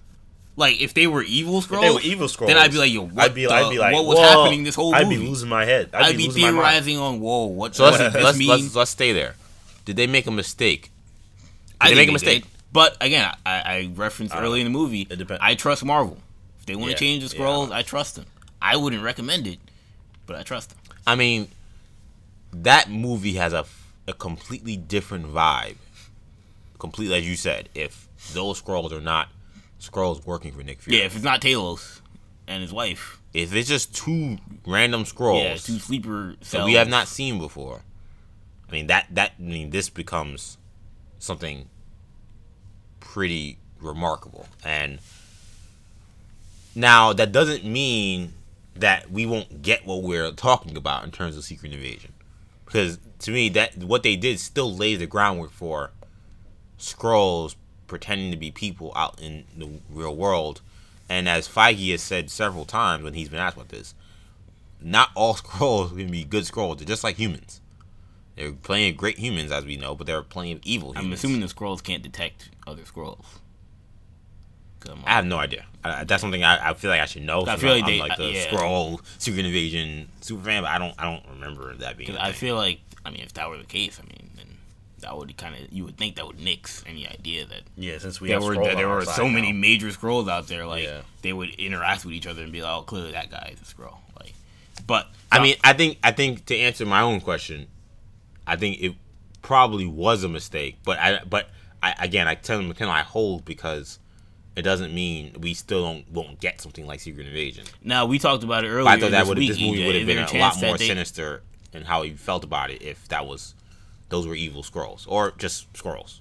Yeah, I mean, they did the Secret Invasion thing of like these major characters are actually Skrulls, but they had just had a different impact. Yeah, I think that this was their nod to those people. I think that I've been one of the biggest Secret Invasion people. I'm not losing hope completely, but I thought this was their obvious saying. Okay, you guys have been talking about this. We know this is something that you guys want. It's not something we want to do, but here's something we can do. What do we think Fury was even doing?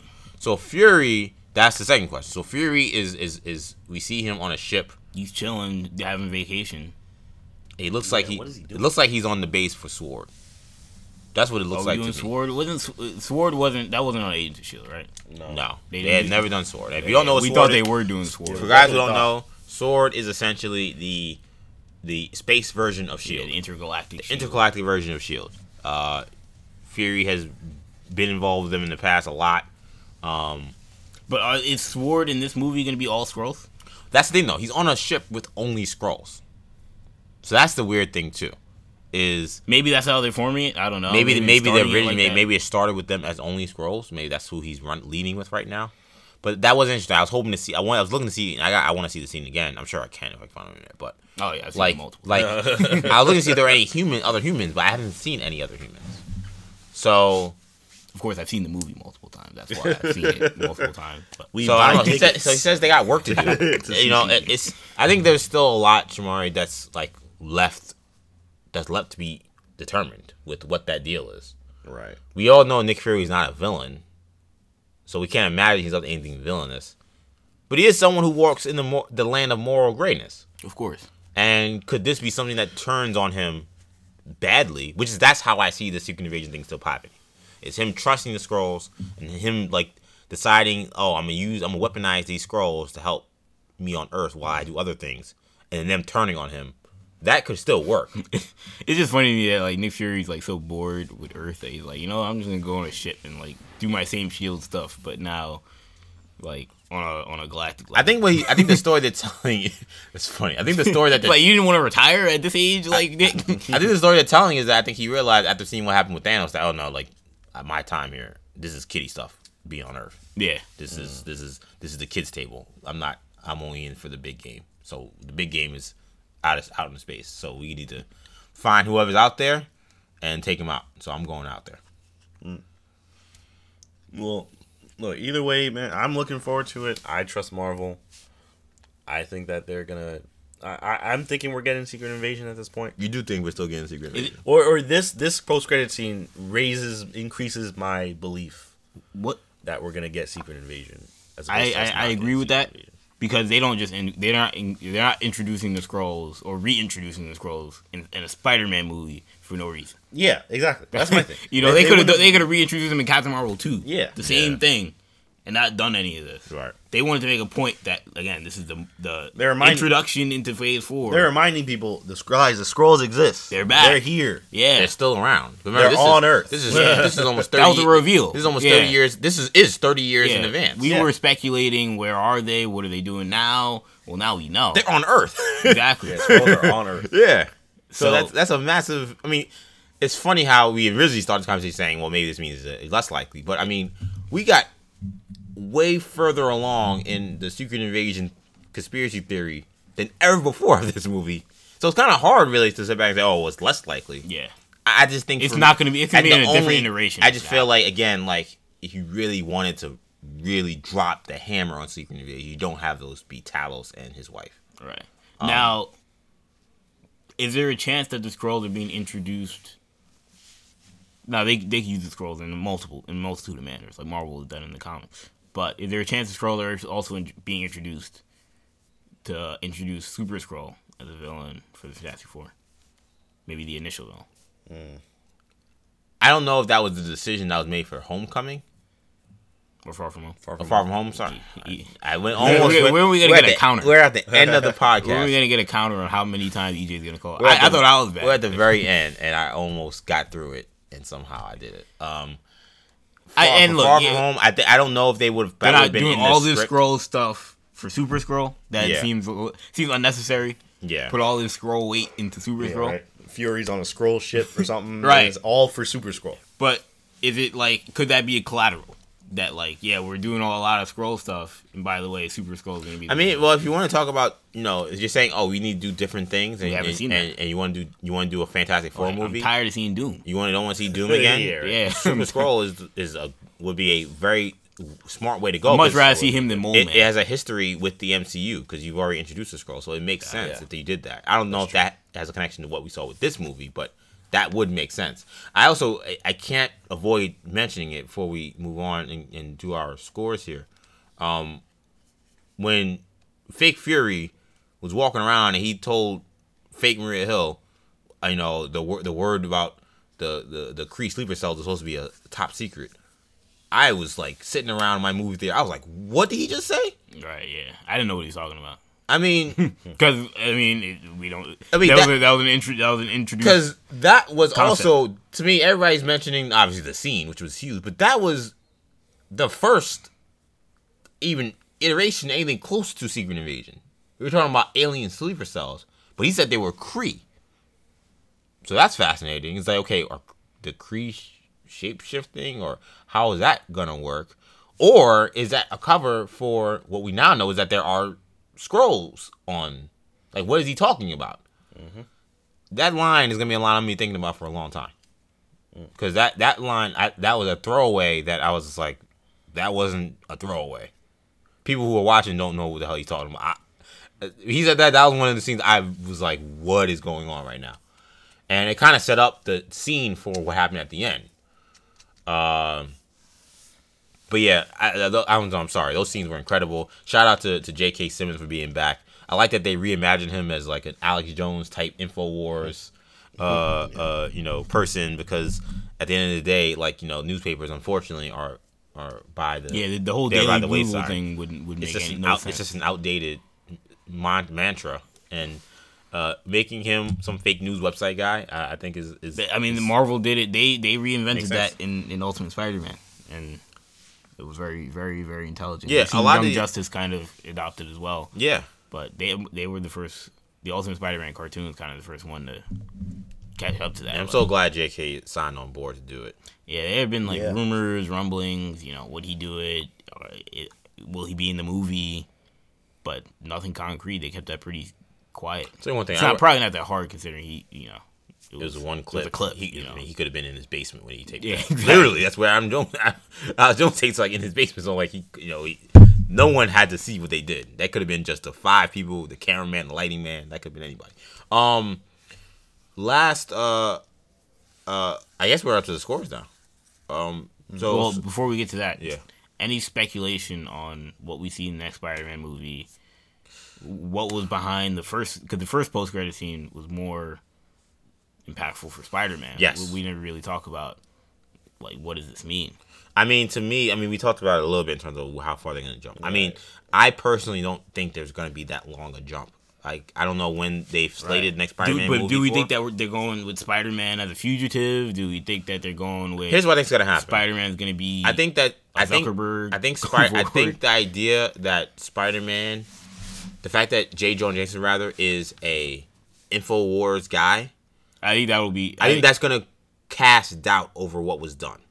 right. I'm not now. He's going to have issues because there are going to be people out there who Going after him. believe he's Spider-Man, just like people believe Al Jones that there are lizard people out there. Right. Like they're gonna, or like the Pizzagate. Like there are gonna be that it's gonna have consequences. It's not gonna be the massive consequences as if it was CNN saying he was Spider-Man.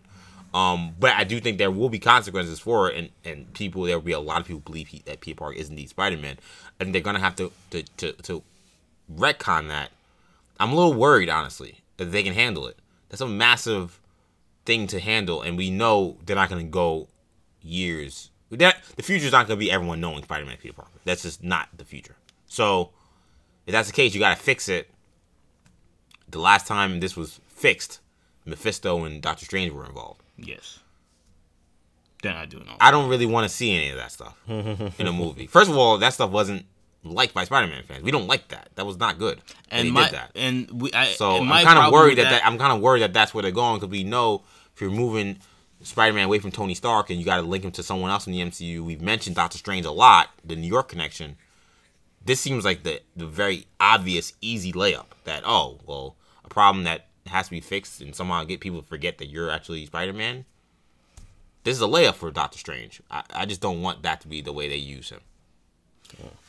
Yeah. I just feel like I agree the Doctor Strange thing is possible, but why even do this just to have Doctor Strange then come in and snap his fingers? Oh, you all forgot. He's not Spider-Man. It's like, what? Yeah, they have to have some kind of greater plan. Yeah, there has to be a major purpose regarding that MCU. I heard people mentioning look, Norman Osborn. Did he have anything to do with this? Yeah. Was he funding Mysterio? Is he funding the Daily Bugle? Yeah, and honestly, like this, I don't know if this is gonna be controversial or not. That's part of the Don't reason. Get fired, Shamari. That's part of the reason I wasn't on FCC airwaves. I've been busting my butt. Nah, I'm not gonna go on a Christian Harloff rant. But that's part of the reason I wasn't as high on that post credit scene or mid credit scene as other people were, because I was like, that not everybody knows he's Spider-Man. Now what? Now we're gonna get some Spider-Man on the run, right. Oh, mind wipe, something that's not gonna make sense. It's gonna be some kind of they're massive... deviating major off the typical Spider-Man storyline. Yeah, now we're all like, oh, the next movie. Where is this in the timeline? Right. What are they gonna do about Peter Parker? And it's like, I don't know if I wanted that yet. You should probably just like, I was so happy about this movie. Yeah, like, I was happy about the movie. I was happy about where we were going forward. Great. Oh, MJ. Now we get to see Spider-Man. Yeah, it's a sad ending. It's not a good. It's a bad ending. Yeah, now I'm like, all right, man. Now what's going on? Now what's gonna happen? You know, it's like we just getting J. Jonah Jameson, and now everybody knows he's Peter Parker. And it's like, I don't know if I wanted that to happen yet. I get it, but like in terms of shock value, and also putting your foot in the ground of where J. Jonah Jameson stands as a nuisance to Spider-Man, he is just implanted. Like, his first appearance is him saying that Peter Parker is Spider-Man. I mean, that's just like, there is no slow build-up to J. Jonah Jameson becoming the person. He's going full tilt from the beginning. And what's funny about J. Jonah Jameson is that guys watched that scene multiple times. Of course, bought the movie. Yeah, you went to the movie 12 times. Yeah, obviously, exactly. Right? And in the 12 times I saw the movie, what's funny is he called Mysterio the greatest hero of all time. It's crazy. Which is so ridiculous. Like, Mysterio, the greatest hero of all time. You know, like, this guy's ridiculous. Like, I mean, they really, I kind of like that about it. Like, we all, now it sounds to me, we all have questions about if they can pull this off. I have great questions, and we all think Watson's a good director, and they've done a good job. Agreed. But this is a hard thing to do. But I do kind of like that, like, you know, this guy Jameson is not just a little gnat that's annoying Peter. He has just completely blown up his life, and again, I kind of like that J. Jonah Jameson has that kind of impact on him so immediately to mark his stamp on this Peter Parker and what that character means to him. He's ruined his life. And again, they're going with, like I say, they're going with the Ultimate Spider-Man, and that in that show, like, he doesn't work for J. Jonah Jameson. This isn't like I'm a paper boy that has to interact with him. He's just an adversary. Yeah, exactly. I feel like one thing I want to see them do, and I don't know if we'll see it in the next one or not. But I do want to see how they incorporate, if they're ever going to incorporate, some more traditional Spider-Man characters. Harry Osborn hasn't been seen yet. Norman Osborn. I don't know what they're going to do for the next movie. Who the villain's going to be. There's so much. Maybe we'll do another YouTube video about that. But there's so many ways they can go. You know, our dad, shout out to him, mentioned maybe they do Kraven the Hunter. Now that we know Peter Parker is Spider-Man, maybe this is Kraven going after Spider-Man. Yeah, that would be awesome. Yeah, Kraven's last hunt. Yeah, I don't know. Yeah. But could it be Kingpin? Again, could it be something where the Sinister Six are like, they're all ganging up? Like, yo, you can introduce, maybe it's not healthy for, you know, movie's sake, but you can introduce 3 Spider-Man villains and be like, yeah, this dude screwed me over 6 months ago. He screwed me over 3 months ago. And, like, they all then gang up on him. I don't know. But there are a lot of avenues they can go, or they could just go with one villain we haven't seen yet, like a Kraven. Yeah, who's deadly, knowing now that he knows the identity. I just, in terms of the Sinister Six thing, I just never have been. I don't know why people love the Sinister Six. Oh well, Why? That would be. I found it. I find the idea That would be really revolutionary if they could ever do that. I find It's hard to do. I find it very like. I don't know. I've always found it whack. Really, I've never. in the cartoons, I've always loved it. Spectacular Spider-Man just killed the Sinister Six. It was incredible. Right. It was incredible because I don't like the Sinister Six. So like the fact that those episodes are my favorite episodes of that show. So that speaks to, again, how I think about the Spectacular Spider-Man. But as a group, as a villainous group, I just have never been intrigued. To me, it always kind of cheapened those villains. Like, it didn't make sense to me that all six of you guys can't beat one guy. It always seemed ridiculous. So, and these are villains who are supposed to be so dangerous, and we all think highly of Spider-Man's rogues gallery. He probably has, besides Batman, the best rogues gallery of any superhero. The fact that six of his most dangerous villains, they all can't beat him together. To me, it kind of always cheapened them. So they've been obsessed with it, and I get it because the fans love the Sinister Six. I've never liked the Sinister Six. I would prefer they go away from it. The Sinister Six have to be done perfectly because ideally you want at least 4 or 5 of them to be villains that have been like introduced already, so that like it's not like you have to introduce 5-6 characters. Like the Amazing Spider-Man, they tried so hard to do the Sinister Six in like 2 movies, and like they wanted to give them their own movie, and all that stuff made no sense. But for doing a Sinister Six movie where like 4 of them are characters he's already fought, and like they all have extreme power and are threats to Spider-Man individually, then all 6 of them you would think again are major threats. And like it's like Mysterio. We didn't think like Mysterio. I mean, you thought he could be done, but like a lot of people didn't think he could be done. We thought, oh, he's corny, he's campy. How you gonna do this illusion stuff and make him really that much of a threat or that dangerous? You know, not a modern day villain. And they revolutionized and modernized Mysterio in a way that made him arguably the most dangerous Spider-Man villain we've seen. I mean, I think this group that are doing Spider-Man right now can do Feige, John Watson, those guys, Christopher Marcus, or whoever else is doing it. I feel like they can turn this into a major villain, and it may not be in the next one. If they do it, I think it would probably be in the 4th or 5th one. Yeah, however many they do, but I can't wait for when they do it because I think they are setting it up. Now, killing off Mysterio is a major blow to the Sinister Six fanboys because that's one movie just out. Unless that other dude becomes somebody. Unless that other dude becomes Doc Ock, for example. Right. I mean, but then that's weird. My gut tells me actor. this specific thing doesn't have anything to do with Spider-Man. I almost wonder if this whole issue Spider-Man is dealing with may not even be corrected in a Spider-Man movie. But again, could it be corrected in an Avengers movie? Could it be corrected in something? Avengers, I can see, but like for example, if they tie into Doctor Strange that he fixes Spider-Man's problem, then I'm gonna be like, why did we only do this so that Spider-Man could be in Doctor Strange? I mean, the only thing would have to be if the payoff in Avengers was really good. Like if whatever happens in Avengers was really compelling and really good, right? And then he does it, that's fine. Now, if that's not the case, then I would agree that would be stupid. Because because then I'm like, all right, like, I mean, it was a great post-credit scene, but again, like you just said, it is only to set up another movie that had nothing to do with Spider-Man. We've kind of seen that, like, Civil War has some stuff that, like, is brought in from other movies, and, you know, tied into other movies that don't have anything to do with Captain America, for example. But, I don't know. My last thing on this, though, is that, look, post-credit scenes, both of these are great, but post-credit scenes are only as good as the payoff in reality. So hopefully, those Thanos post-credit scenes did pay off. Yeah. I mean, I don't think there was an Ultron post-credit scene, but if there was, it would have been lame. You know, the Apocalypse one is great, But Oh, yeah, Apocalypse that's was lame, so we don't. It's not memorable. If Apocalypse was an all-time great villain, Yeah. we'd be talking about, yo, remember that Apocalypse post-credit scene? But so hopefully they do right with this Spider-Man on the run theme, and they do right with this Skrulls storyline, because that'll be his legacy. Let's do scores, guys. Spider-Man, Far From Home, out of 10. Shamari, what are you giving this?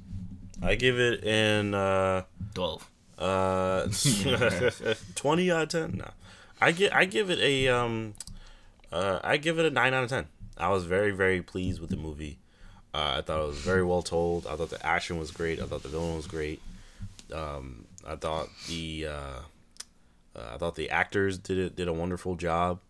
And I can't wait to pick it up on 4K Blu-ray and look at all the deleted scenes and behind the scenes and gag reels and all that stuff. But yeah, I thought it was very well done, so I give it a 9 out of 10. I'm gonna go 9.4. It's almost a perfect movie in terms of, like, you know, very little weakness to it. I mean, we found very little weaknesses to poke at it. I would say 9.4 is appropriate. Great performances all around by the cast.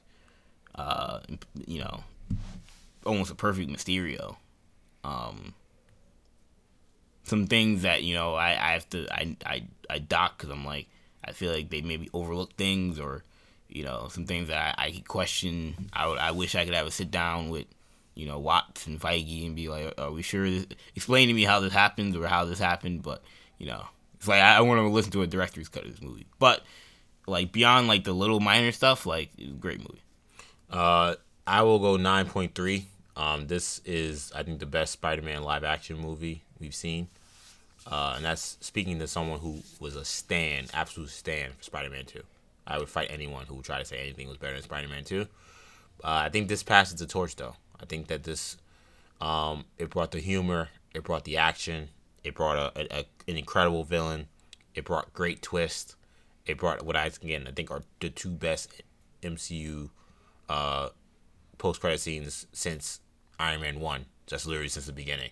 I mean, this is a memorable movie. It's a movie that advanced the character of Peter Parker in a way that I honestly wasn't sure we'd get this far with, like, in terms of him having now to defend himself as someone who now has his identity out, who has to now deal with J. Jonah Jameson, who now has a new girlfriend in MJ. It did a lot, man. It did a lot. It advanced MJ's character. I mean, this movie accomplished a lot. It was juggling a lot of balls, so to speak, in the air, and for them to be able to not stumble was really impressive. John Watts deserves a lot of credit. This cast, this whole crew at Marvel and Sony deserve a lot of credit, and I can't wait to see the next one. I mean, this was one of those movies where I was like, wow, man, I really want to see the next Spider-Man movie, like, now. And they haven't put that on any slate or anything, right? No, we don't know anything. You don't have any. We don't know. That's all Sony. We don't technically know anything that's happening. Of course, we know Black Widow is the next movie, most likely. Well, we know there are untitled Marvel movies. Yeah. But we assume those aren't Spider-Man, because that would be part of the Sony stuff, right? Oh, that I don't know. That I'm not 100% sure about. But I feel like we've talked. But I when we do talked know about it before, in the past, Sony's kind of gone by the beat of their own drum, saying, "Yeah, we're doing this movie now." And right. I think Marvel's kind of just tried to write around whatever their deal was. Yeah, So this time they wrote around Endgame. But Sony kind of has control over, like, when they want to do certain things. Yeah, I love this movie. Again, it's my favorite Spider-Man movie. And I want to see it again. I can't wait to see it again. I especially want to see it again because I really want to see now the nuance in Sam Jackson and Kobe Smulders' performance. Because I think you probably watch it again, and there are probably other things you notice. Like someone pointed out how, like, Emergency Awesome, actually, shout out to him. He was like, when Sam Jackson brings Peter into the lair, and, you know, he's talking about Mysterio, and he's like, Mysterio's from Earth. He says he's not from your Earth. Like, that was a obvious sign that he's a Skrull, because he's like, why would you say your Earth? You say our Earth or the Earth. What do you mean your Earth? Right. Like, they had a couple lines in there that was slick that kind of, like, alluded to this not being the real Nick Fury, or his wife calling him Nick. Even that was the one. That was the one I was like, wow, that's a big one. And first scene, like Kobe Smulders, Mary Hill calls him Nick. And was that in the new Endgame thing? Yeah. Yeah, and people never. No one picked up on that. Surprising. Which could have obviously just looked like a plot hole, but shows you again the detail and the writing was really good. So because somebody would have picked up on that and asked, what? Why are they calling him Nick? People could have theorized, what if they're Skrulls? And that would have changed if I came into this movie thinking, what if Fury and Maria Hill might be Skrulls? That changes my entire outlook. Because then we probably would have caught it. Yeah. Like if I was watching for these guys to be Skrulls, I would have been like, that's mad funny. Like, whoa. Yeah, because the whole movie, Fury is so he's like aloof. He's like a character of himself. Yeah, he really is. He's like really harsh on Peter in ways that I'm like, I don't know. I feel like Nick Fury wouldn't be this harsh. Right? Like he's harsh. He's kind of weird. He's very bumbling, and like he doesn't. How long does this guy is lying about everything? He's taking everything at face value. He's talking about he doesn't know anything. Like this was like Nick Fury at his worst, and it becomes very clear why he was so off. It also explains to me why he was just trying to call people. Like Nick Fury, if he wants you, he's not calling anyone. Like he's not calling you on the phone. That was weird. You know what I'm saying? Like that to me that also was a sign. Like Nick Fury is just. We've seen Nick Fury now for 11 years now. I've never seen him make a phone call. Like he just pulls up places. He's not trying to call you. So the idea that he was just calling, like it was part of the gag, but it also again makes sense that like Fury gave this guy a job and the guy has no idea how to play him. So he's doing the best he can, but he's doing weird stuff. Yep. So the Fury stuff was really funny. Yeah. One thing to note, we're getting Comic-Con soon. So and Marvel is going to be at Comic-Con. Yes. Marvel is going to be at Hall H. They're going to be Saturday night. Marvel Studios. It's going to be a Saturday night event. It's their return. They haven't been there. They weren't there last year. So that's going to be massive. Yeah, it's a couple weeks. Yeah, that's going to be massive. I expect a lot to talk about soon. But thank you guys. That's it for this podcast. So thank you guys so much for listening in to this episode of New Generation Hero Talk Podcast, the Spider-Man Far From Home review. Be sure to check all of our shows on the New Generation Podcast Network on SoundCloud, iTunes, and Stitcher. Make sure you follow us on social media, New Generation Podcast, New Generation Media on Facebook, New Generation Pod on Twitter, and New Generation Podcast on Instagram. Follow us. Make sure to subscribe to our YouTube channel, New Generation Media. Follow Shamari on Snapchat and Instagram, MCShan22. Follow me on Twitter, EJ_Stewart, and on Instagram, ActionEJ. Thank you guys so much for listening in. We'll be back next time. For Kendall, for Shamari, I'm EJ. Peace.